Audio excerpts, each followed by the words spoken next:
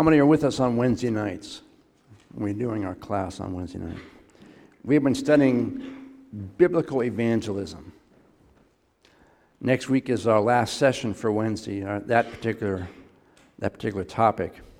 And I tell you, as I've been going through this, and I think some of you who are with us, it's kind of been an eye-opener for me. It's just really grabbed my attention and challenged everything that I've ever, been taught, but have experienced and have done.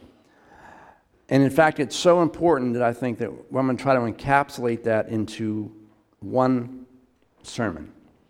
The course is roughly 8 hours. So, hope you guys had a big breakfast. Now, I'm not going to keep you 8 hours, but we're going to talk about it a little bit. And if I were to ask you a question, I'm going to give you a Reader's Digest version of that. If I were to ask you a question, have you ever been in a church where they've had an altar call or an invitation, and you have heard a specific phrase or a promise from the preacher? Something to the effect that Jesus has a wonderful plan for your life. How many have ever heard that? Usually an altar call or somewhere during the sermon. How about this one? Everyone has a God-shaped hole in their heart that only God can fill through Christ. How many have heard that phrase? I've heard that and sentences like that for as long as I can remember. Do you know that Jesus never said either of those things? He never promised either of those things when he talked to people. Jesus never used the blessings and promises of God as a draw card, as a reason to come to Christ. What did he do? What was his approach? I'll give you a couple examples real quickly from God's Word. The woman at the well. You all know that story, right? Woman comes to the well, draws water while Jesus is there. Jesus starts talking to her about things in the world, and he swings it around to salvation. Talks about living water. Jesus tells her, okay, go get your husband, bring him back, and I'll tell you about it. And she says, well, I don't have a husband now. And Jesus says, you're right, you've had 5, and the guy you're living with now is not your husband. What did he do? He calls out her sin. He tells her her sin, and then part of that, the living water, was he was showing himself as the Messiah, the one to forgive her of that sin. Next one is a woman caught in adultery. So they catch this woman, the Bible says, in the act. I got to tell you, that'd be kind of embarrassing, I'm thinking.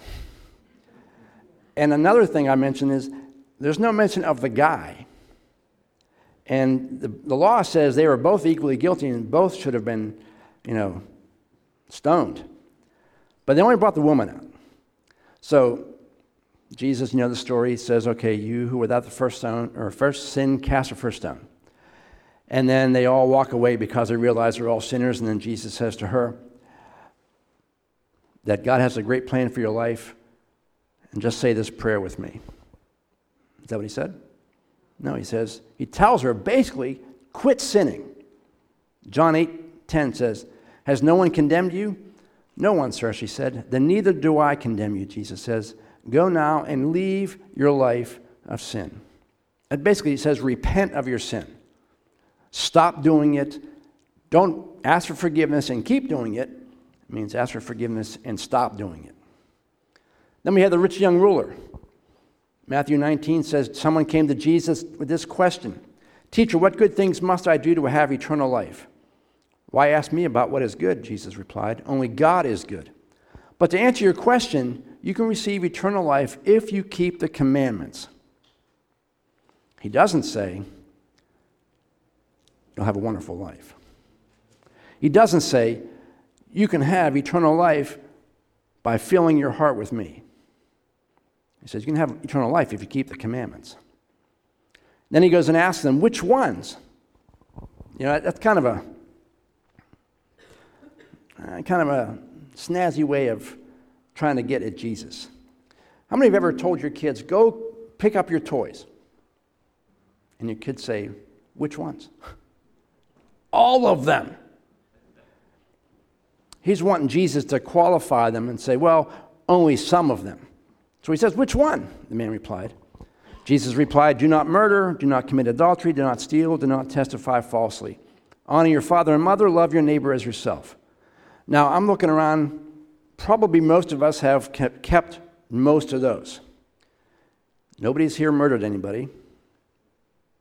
Don't know about adultery. Don't know about stealing. Don't know about lying.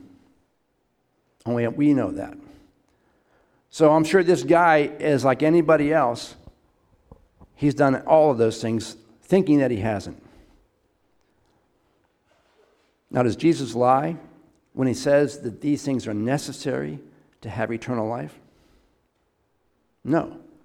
What he is saying is you have to keep every commandment all the time, forever. You obey them and you don't sin not one time and you can enter heaven. How many of us can say that we've not ever broken one commandment, ever? Obviously, nobody can say that. Eternal life requires perfection in obeying God's moral laws. He's telling this guy that even though he thinks he's a good guy, he's not. Because he thinks he's obeyed these commandments when in reality he hasn't. And then he goes on to challenge him. He says in Matthew 19:21, Jesus told him, if you want to be perfect, go and sell all you have and give money to the poor, and you'll have treasure in heaven. Then come follow me. But when the young man heard this, he went away sadly because he had many possessions. What was money to him? Money was an idol. Money to him was more important than God. And that's basically the definition of idol. Whatever you have in your life that's more important to you than God is an idol. And they can be good things. Your family. If your family is more important to you than your relationship with God, your family is an idol. If your job, if your house, if your possessions, if they are more important to you than God, then they're idols. And we've broken that commandment. And he was showing this guy that he hasn't kept all the commandments because he has an idol in his life, and that's money. Jesus points out their sins to show them that before God they are guilty and therefore not qualified for heaven. What's that mean? If you're not in heaven, where are you? In hell. Then he shows them the remedy for that sin. He shows them that they're guilty, and then he shows them the remedy for that. Now, you may be thinking, what's the difference? Here's something that grabbed my attention during this lesson. I asked the teens this today. Why did Jesus die? We're coming up on Easter, Resurrection Day. Why did Jesus die? Did Jesus die to give you a better life? Was that his reason for dying? Did Jesus die to make you happy? The purpose of his death was to forgive us of our sins, to make the payment that we can't make. That was the sole purpose of his death. The joy and the peace are all byproducts of us having that relationship with him, but that was not why he came. We have joy not because our lives are going well. We have joy because we have a relationship with the Creator, and we know that when this life is over, we're going to be with him. Now, I don't know if I've given this example. This is the example they use in the course. I may have shared this morning. I don't know, but I'm going to share it again. There's a great example they have from the curriculum. We're ringing a little bit. Suppose you're on a plane. Stewardess comes up and gives you a parachute to wear. Says, wear this parachute. This will make your flight better. It'll just be a joyful flight with this parachute on. So you put the parachute on, and you're sitting there for a while, and it's a long flight, and you realize, this parachute is not comfortable at all. It's a nuisance. And then people start looking at you and snickering at you and making you feel like a fool because you're wearing this parachute. And finally you realize, this parachute is not making my life better, not making this flight better. I'm taking it off. Suppose the stewardess goes up to another person and hands him a parachute and says, Here, put this parachute on because in about 10 minutes we're jumping 30,000 feet. So you put the parachute on. And you don't care how comfortable it is. You don't care what people are laughing at you or whatever they're doing. You don't care about that because you didn't put the parachute on for a better flight. You put the parachute on to save you when you jump 30,000 feet. So if a stewardess comes up and spills hot water on you, or there's a crying baby next to you, or someone gets sick next to you, it has nothing to do with why you're wearing the parachute. You're wearing the parachute to save you from the jump. When we come to Christ for the forgiveness of sins and the promise of eternal life. So if your life doesn't go right, that's not why you came to Christ. You came to Christ to forgive you of your sins, to make sure you're going to heaven. Anything else that happens to us here has no relationship to the parachute we're wearing. Because that's not why you came to Christ. If we come to Christ because you want joy and happiness and blessings, and those things don't happen to you, what happens? You take the parachute off. Hey, that guy promised me a better life if I came to Jesus. You know what? My life isn't better. I'm taking this off. Because they came from with the wrong motive. They came for the blessings, not for the forgiveness of sins. If we come to Jesus to have a better life, how do we react when it doesn't go the way we think it should? Maybe your family rejects you. Maybe you get a bad diagnosis from the doctor. Maybe you lose your job. All those things aren't making your life particularly better at that moment. If that's why you came to Christ, what's going to happen? You're going to walk away. John 16:1 and 2 says, I have told you these things so that you won't fall away. For you will be expelled from the synagogues, and a time is coming when those who kill you will think they're doing God a service. Luke 12:51. Do you think I've come to bring peace on the earth? No, I have come to bring strife and division. From now on, families will be split apart, 3 in favor of me and 2 against, or the other way around. There will be a division between father and son, mother and daughter, mother-in-law and daughter-in-law. Notice it doesn't say father-in-law and son-in-law. It's the women thing. Where's the wonderful plan in those statements? Where's the joy in those statements? If that's why you came and Jesus is telling you this is going to happen to you, it doesn't seem to equate. What if you're a Christian baker and they put you out of business because you won't make a cake for 2 guys? Where's the joy and the wonderful life there when you're out of business? John 16:33 says, here on earth you will have a wonderful plan. Is that what it says? Here on earth you will have many trials and sorrows. But take heart, I have overcome the world.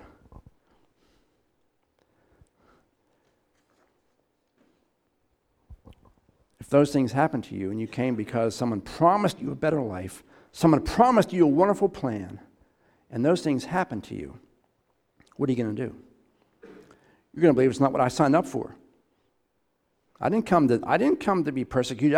I came because I want a better life. I didn't come to have all these things happen to me. So I'm taking the parachute off. The reason Jesus came was to save us from punishment, to save us from hell. That's the reason that Jesus came. Hebrews 9:27. And just as it is destined that each person dies only once, and after that comes judgment. We're all going to be judged at some point. Eventually, everyone dies, and eventually, everyone will stand before God. Everyone. When people come to Jesus because they want joy and not the forgiveness of sins, and they don't understand the need for righteousness, the need to be right with God, the need to be perfect before God, in which none of us can be. I heard an analogy once that when Jesus looks down on you as a believer, he doesn't actually see you because Jesus is standing right here in front of you. He sees Jesus' righteousness, and then it's given to you because of Jesus. If we come for the joy and all the goodies, and we don't really see a need to be right with God, in other words, to get rid of our sin, then we don't have a relationship. We come for the bennies, the benefits. There are people that do that now. They attend church, they read their Bible, but they haven't really seen the need to change their life, allow God to change their life, because they came for the blessings, not for the forgiveness of sin. Because once you've been forgiven of sin, you repent of that, you have a desire to end it. Matthew 7:21 makes it pretty clear. It says, "Not all people who sound religious are really godly. They may refer to me as Lord, but they still won't enter the kingdom of heaven. The decisive issue is whether they obey my Father in heaven. On judgment day, many will tell me, 'Lord, Lord, we prophesied in your name, cast out demons in your name, and performed many miracles in your name.' But Jesus says, 'I reply to you, I never knew you. Go away. The things you did were not authorized.'" I like that version. The things you did were not authorized. Notice these were all outward acts, experiences that people were experiencing. Nowhere in that list of things that they did they say, "We preached the gospel. People were saved. Lives are transformed." No, it's all about doing outward things that people saw. They should have said something to the effect of James 5:20. "Whoever turns a sinner from the error of his way shall save him from death and cover over a multitude of sins." And the people in Matthew 7, they should have been saying, "We preached the gospel," and people responded. They accepted the forgiveness of sins rather than all the external things that they were doing. We prophesied, we did miracles, we did all these things. And it doesn't say that any of those things were done by God's Spirit. Prophecy. You can have all kinds of people prophesying stuff. It doesn't say that it was the Spirit making them prophesy. Casting out demons. Perform many miracles. How many know that the enemy can perform miracles? Moses threw his staff down, became a snake. The bad guys threw their staff down and became a snake. The enemy can do miracles if it takes your attention away from Christ. And so all these things, they sound good, but they weren't, and he says authorized. In other words, they weren't directed by the Holy Spirit. They were from some other spirit. How many have ever heard of the Roman road? It's been around forever. It's what we learned when we were first believers. We went through our New Steps class. Here's the Roman road. It's like 4 or 5 scriptures you tell people that leads them to Christ. And if we follow that road, it's basically the same thing. We're going to go through them real quickly. Romans 3:23. "For all have sinned and fall short of the glory of God." We all know that one, right? Everyone, every person who has ever lived, except for Jesus, has sinned. And since God's requirement is perfection, none of us have met God's standard. Now, the next verse isn't technically part of what we've learned as a Roman road, but it applies. Romans 3:10 says, "There is no one righteous, not even one." Can you kind of get Paul's take on this? He says there is no one righteous, and he's anticipating somebody saying, "Well, what about so-and-so?" What's he say? There's no one righteous. Stop right there. Not even one. There's no one who understands, no one who seeks God.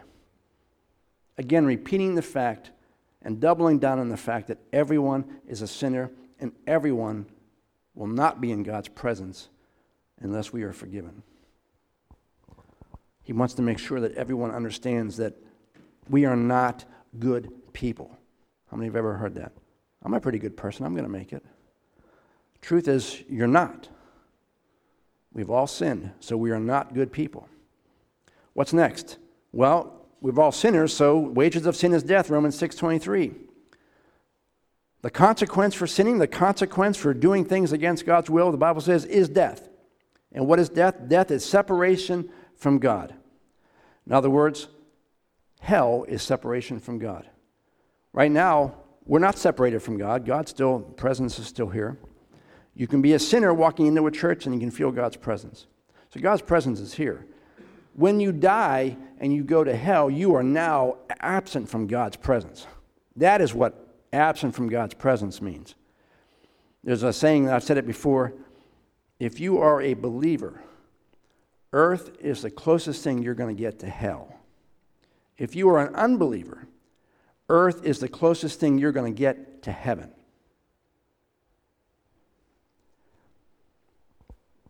No ambiguity there. No exception.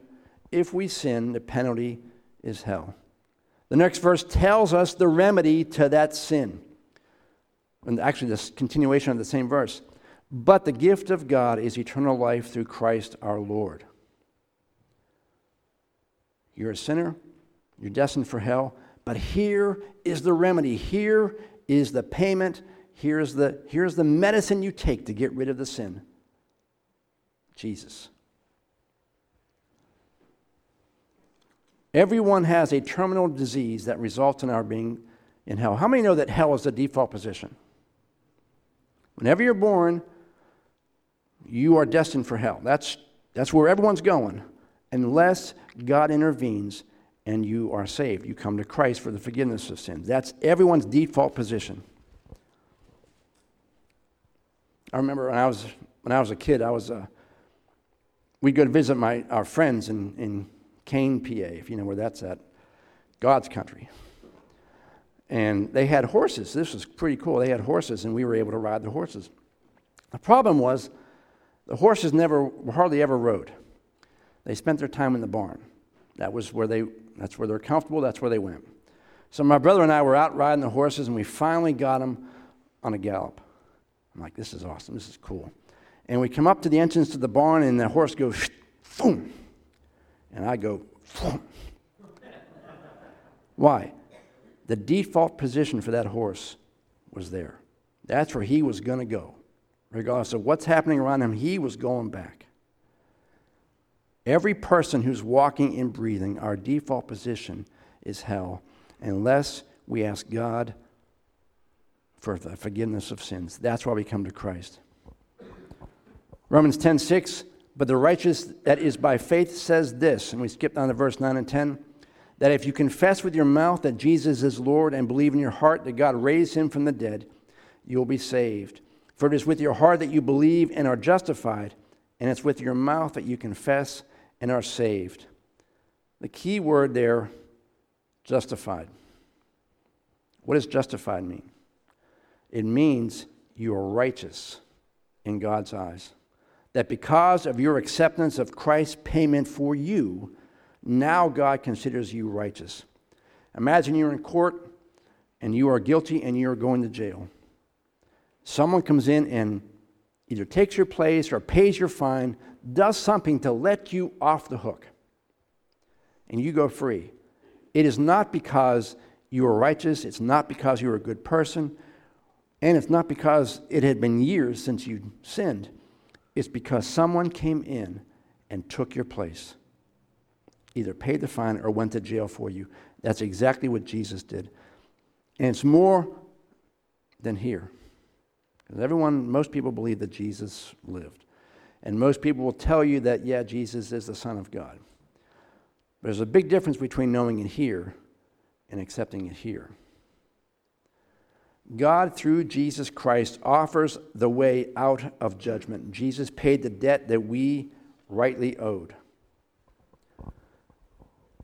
Now, does that seem like semantics to you? How many have ever gotten saved by hearing that phrase? Has a wonderful plan for your life. God-shaped hole in your heart. People have gotten saved by those. That's how I got saved. And it wasn't those two. I needed God's help in something. But I realized that drew me to the cross, but that's not what kept me. God got my attention, and then I had to realize that I came to Christ not for the benefits, but I was a sinner, and I needed to be saved. I needed to avoid judgment when I died. The wonderful life got your attention, but it doesn't keep you. They give a statistic in the video How many of you are AG from a long time ago? You remember something they called the Decade of Harvest? I think that was the 90s. It was a big evangelistic push throughout the 90s. That was the decade of harvest. We're going to save as much as we can. That was the Assembly of God. That was their stance. The statistic they gave, and I don't remember the numbers, but so many hundreds of thousands of decisions were made for Christ through that decade. But now they only know where about 10,000 of them are because all the other ones fell away.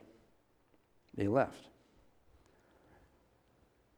I believe that some of them were promised blessings and joy and happiness, and they came for the benefits. They didn't come because they needed a Savior. And if we come to Christ because we think we want the benefits and we're okay with the sin, we're going to be one of the ones that Jesus says, "Depart from me, I never knew you."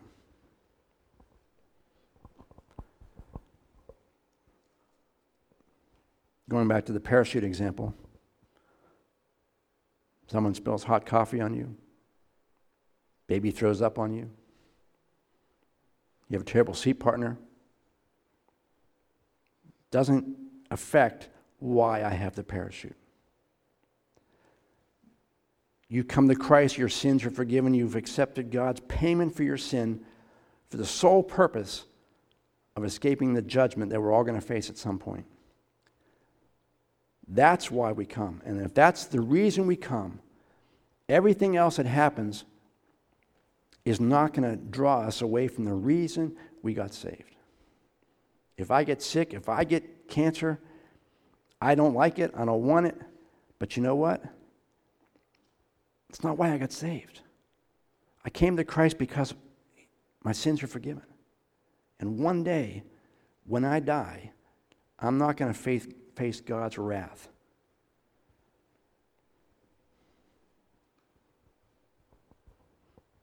How do you convince someone who has a pretty good life now that by adding Christ to their life will make their life better? I know people that their lives are great. Their families are great. They're making money. They have a nice house. Everything's going their way. How do you convince that person that Jesus came to give them joy? They got joy. Jesus came to give you a better life. I got a great life. Jesus came to bless you. Hey, I am blessed. Because it's not the reason you come to Christ. The person who has everything still is a sinner in need of saving. That's how you approach them.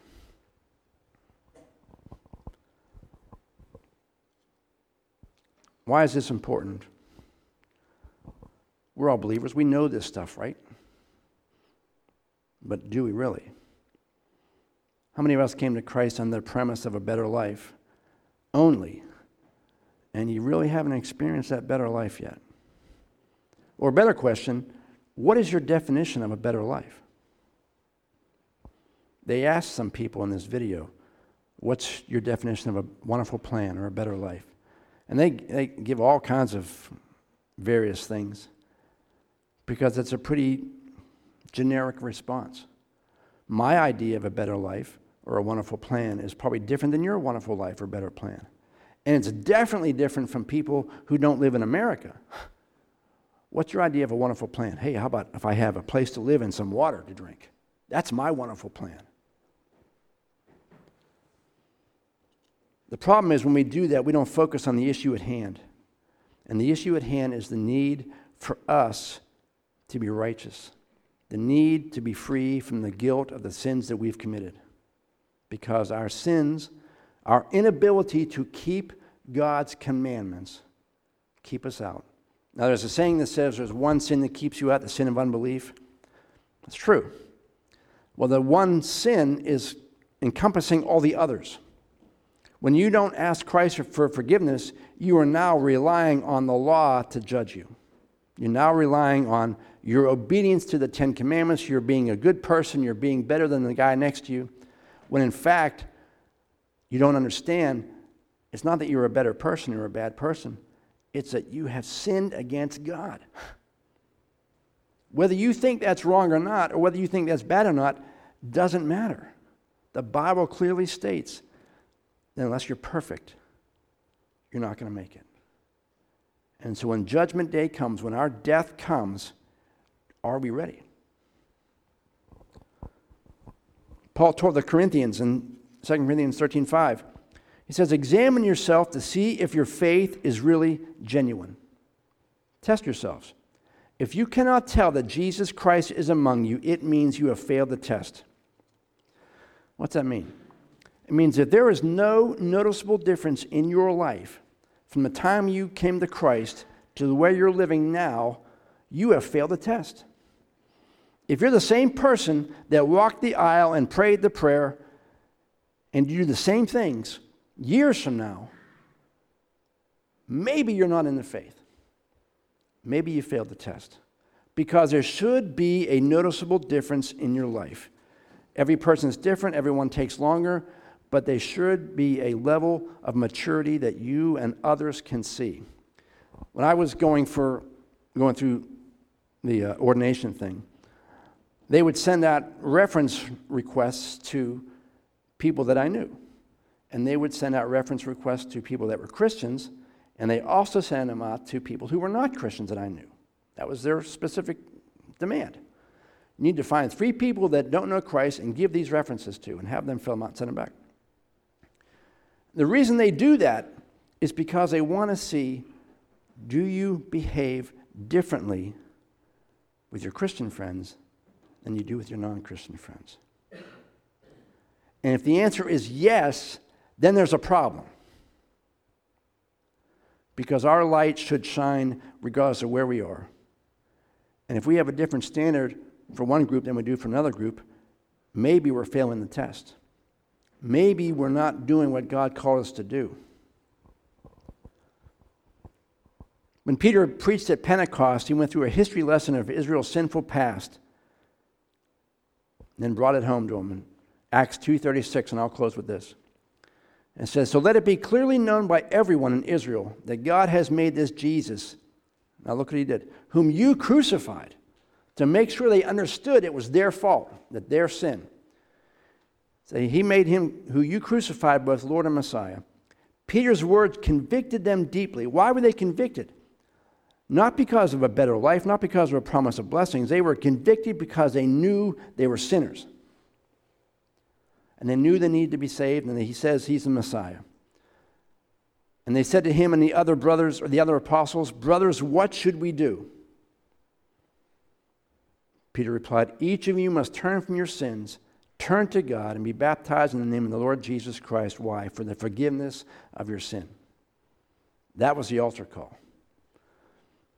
There's a sermon years ago, you probably have heard it, Sinners in the Hands of an Angry God. How many have ever read the transcript from that?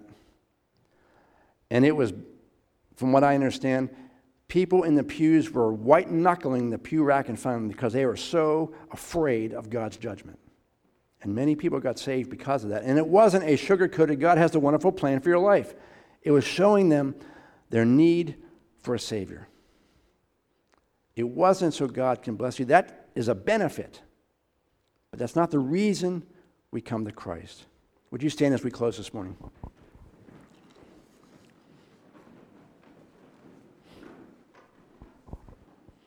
If you would bow your heads for a moment.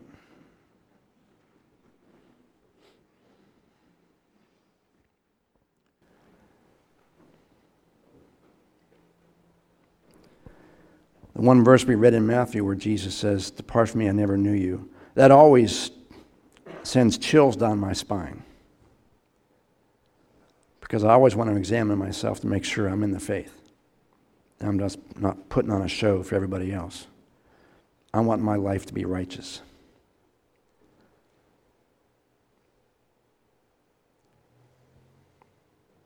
If you're here this morning, maybe this is your first time here, or maybe you've been here many, many times, and you came to Christ, or you heard about Jesus because of all the blessings that you get when you become a Christian. And you notice that your life really hasn't changed a lot since then. You still do the same things. You still do things you know you shouldn't do. You talk in ways you know you shouldn't talk. You do things that are out of character for a Christian. The Bible says we need to check and examine ourselves to make sure that we came to Christ for the right reason, to repent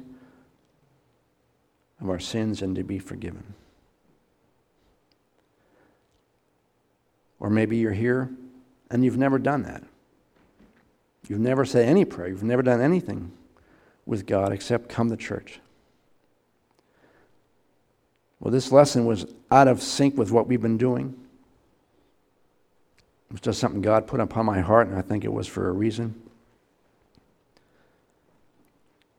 If you don't have that relationship with Christ, if you don't have your sins forgiven by accepting Christ's death as payment for your sins, then the Bible says that when you die, you will face judgment before God.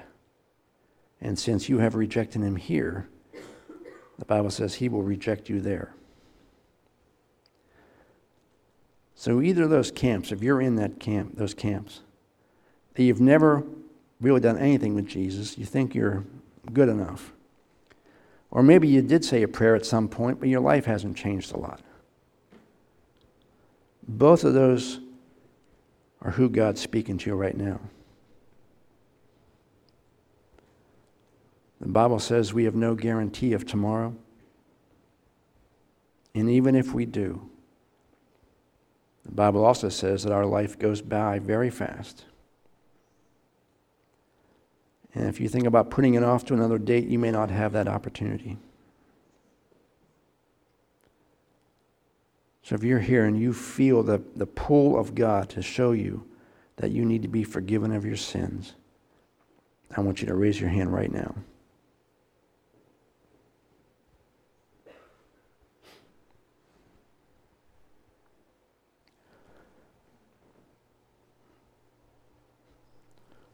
All right, I'm going to assume that we are all committed followers of Christ. We have been talking a lot about, as we go through the book of Acts, about being able to share our faith with others.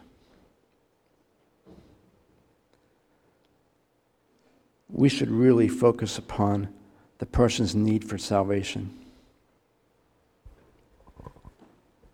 If you had the opportunity to talk to people in the Twin Towers on the day before 9/11, what would your message to them be?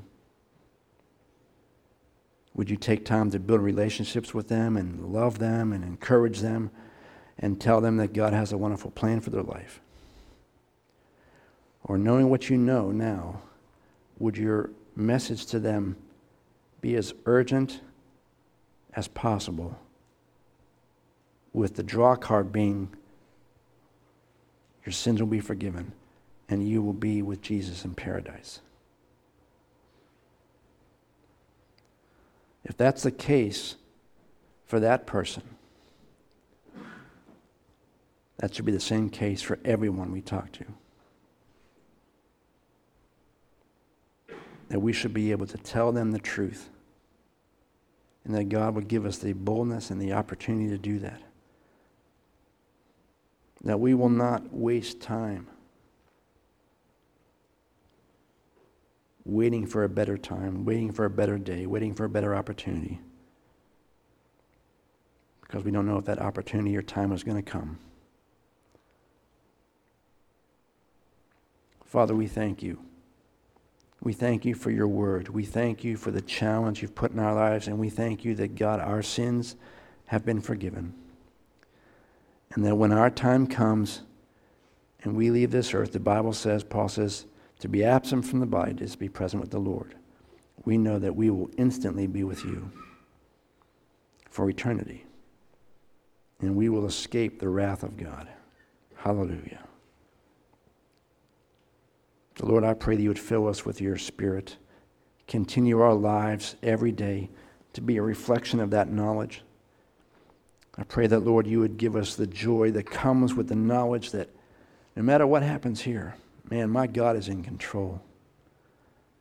And regardless of what happens to me now, I know that what I'm going to be in eternity in perfection with Jesus.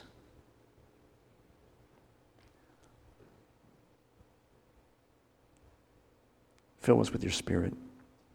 Let your Holy Spirit drill that truth into our hearts and our minds and into our spirit. And allow us to live our lives with that knowledge every day. Because, Lord, I think if we have that knowledge in our remembrance every day, it would help us to live better for you.